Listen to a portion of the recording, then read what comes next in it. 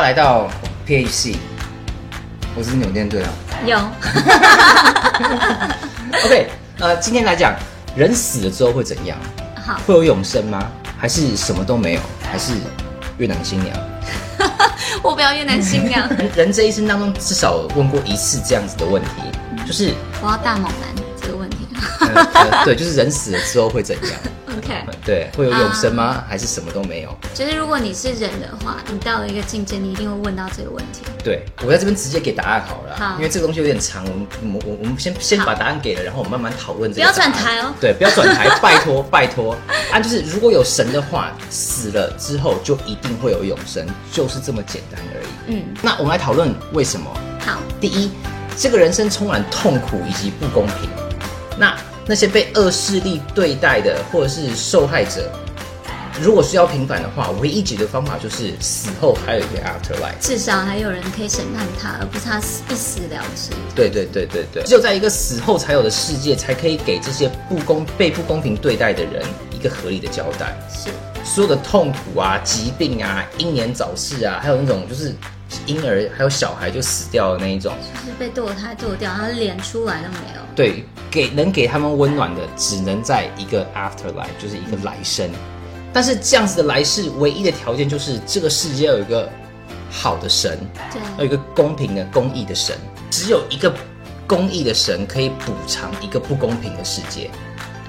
OK，make sense。第二，既然神不是这个世界上所能被触碰到的东西的话，这就表示这个实质的世界不是这个世界上唯一的世界，还有一个不实质的世界，我们这边叫它灵界好了，就是对，就跟那个跟悠悠白书没有关系啊，没有关系吗？我们人有一部分就是属于那个世界的，叫做灵魂。OK， 但是如果没有神的话，这个实体世界就是这个世界上唯一的东西而已了。就是我们完全没有灵，我们只有体，没有魂。对，也就是说也没有灵。对，也就是说没有神的话，就表示没有灵魂。那没有灵魂的话，就表示没有来生，就没有来世。因为干嘛要有一个灵魂？所以说，很多这些没有无神论的人，当然对这个来世这个东西是充满了怀疑跟疑问的。但是如果你相信有一个公义的神的话，你就一定会相信有这个所谓的来生。很多人说他相信神，但是他不相信来生。如果说你相信有神，但是你不相信有来世的话，好奇怪哦。对，很多人说哦 there is a higher power, but there's no afterlife, there's no judgment。如果你是这样相信的话，这代表你的神是不公义的，而且是残忍的。因为这个世界是充满了不公义的。是，然后他神做了一个世界，然后是不公义的，然后他就把它丢在旁边了，就是没理他，就是让他不公义继续下去。接下来干嘛创造这个世界？对，没错。那很多不相信来生的人，就会开始在他们脑子里构想出一个所谓的他们的 their version of 来生 afterlife。在一个无神论的葬礼里面，他们会说，虽然这个世界上没有来生，但是我们永远记得他曾经所做过的善事，他的生命将永远延续在我们的记忆里。OK， 这是很多拒绝来生这个想法的人想要相信的。他将活在他所做的善事里面的时候，或者他的生命将延续在我们的记忆里的时候，通常就是只是他的小孩跟他的孙子而已。对啊，这样也超不公平的耶。对，如果说他没有孙子的话，或者他孙子的话，那就没了。完全变坏的话，那他这个人就是消失了，一样也是死掉了。对，没错。那如果死去的人将活在他所做的善事里面的话，那小时候就死掉的那些人，超惨。对，那就没有办法继续活下去了，因为小孩能做的善事非常的少，你能想到什么吗？大概冲马桶吧。对，就是喝完大便有冲马桶，或者是没有乱丢垃圾之类的东西。对，就是至少有一点道德观这样子。对，那还有像那种婴儿还没有出生就早逝的那一种。对，那他的至少他没哭过。对他。但没有人会记得一个没有哭过的婴儿啊，就是所以他就断掉了。爸妈比较，就是他没有给他爸妈带来一个那个负担。我觉得这要剪掉了，因为这个万一被攻击的话。对。还有一点就是好事传千里，坏事臭万年。对，这有点夸张啦，因为通常好事是不会有任何人记得的。根据我的这个经验，新闻都不报啊。对，新闻不会报好事，除非你是中国新闻啊，为祖国改革开放以来之类的东西。但是你如果做坏事的话，所有的人都会记得，而且记一辈子。如果说我们做的事情是会在人的心中得到永生的话，那希特勒这样子的烂人，10恶不赦的大烂人，杀了这么多人的大烂人，对，他就是真的活在我们的心中得到了永生再来就是，如果说没有，就是那些没有小孩的人，那他们的生活，他们的生命就这样结束了。那你要怎么跟他讲？这样超没有意义的。就跟他说哦 ，sorry， that's it 。做善事就可以在心中继续存活的这个想法，是完全比不上真正的永生的。那这样子我才不要做善事嘞，因为你不想让别人得用。OK 好 ，Woody Allen 就讲过同样的话，就是我才不要用行善来得永生嘞，我要不死才得永生。对啊，对，没错。那不然干嘛？对，我做那么多事情干嘛？对，就是如果说没有来生的话，我们死了就结束了。请诚实的接受这一点。那如果没有来生的话，我们就没办法再跟我们死去曾经爱我们的人，还有我们爱的人再见面。对，那你记得他们干嘛？对，然后还有一个就是，如果没有来生的话，那曾经被谋杀的，然后曾经谋杀别人的，就不会得到真正的补偿。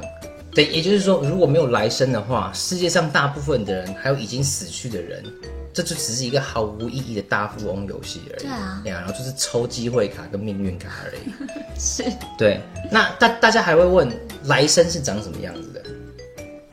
那我在这边的答案就只能说，我不知道，但是我很确定，就是对神的信念可以让我不要起笑吧。就是有神的这个概念会让我不起笑。对啊，因为你如果没有一个信念是说，你在做这件事情是因为有一个永生，然后你做的事情是有价值的，或者你活着是有价值的，不然你活着根本没有价值啊！你又不能做善事被人家记得，然后你又不可能做坏事被人家唾弃，然后你一生就是 regret 你自己说为什么要在这里，就活得超级没有意义的到底有没有来生呢？不是神说的来生，答案是如果有神的话，一定会有一个，就一定会有来生，因为神是公义的。对。各位是怎么想的？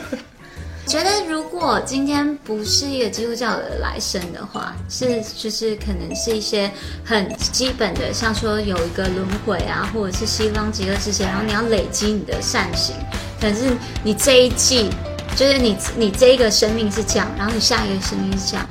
那个累积你就不用去当猪，或你就不用去当什么，就是有很多这个想法。可是同样的，我们华人的社会又叫我们去说，你一定要记得你的祖先，然后你一定要说你不要忘本啊什么的。可他们早就忘了你啊，他可能去当了猪还是什么的。就是你在家里。就是供的，如果是信佛教的话，就是你在家里供的那个牌位，他早就不在啦。其实是一只猪对啊，然后他可能又变成 a little offensive。他被杀死了之后，他可能又变蟑螂，因为他猪的时候他抢了人家的饲料之类。For some reason， 可是你却要去记得他们，就是一个没有想法的东西。那我觉得我宁愿去相信一个说，我到了另外一个世界，我想念的那个人，我可以再见得到他。That's great。anyway， 感谢大家今天收看，千万不要忘记帮我们点赞。对，然后因为如果你喜欢的话，帮我们分享出去。对，没错，因为如果你点赞的话。这个影片就会被更多人看到。那还有请记得订阅我们的频道，对，然后还有旁边那个铃铛记得按。如果你还没有 subscribe 我们的话，对，我们会有一个小 surprise 给你我还不知道是什么 ，surprise to me too。我想要是被 surprise。然后最后，请记得帮我们分享出去，在你的 social media，然后还有你的 Facebook 啊、你的 Line 啊什么之类的，让更多人看到。对，因为这个对我们来讲很重要。然后请，如果说你可以用我们的频道来传福音的话，再好不过，加油！谢谢。然后最后还有就是请记得旁边有一个赞助，我们这个很多，对，有一个现在突然多了很多，对，有 PayPal， 有 Venmo， 然后还有Patreon， 这全世界都可以来赞助我们，然后按一个钮就好了，多棒啊，对不对？啊 ，Anyway， 感谢大家今天的收看，希望大家喜欢我们今天的影片，那我们下次见。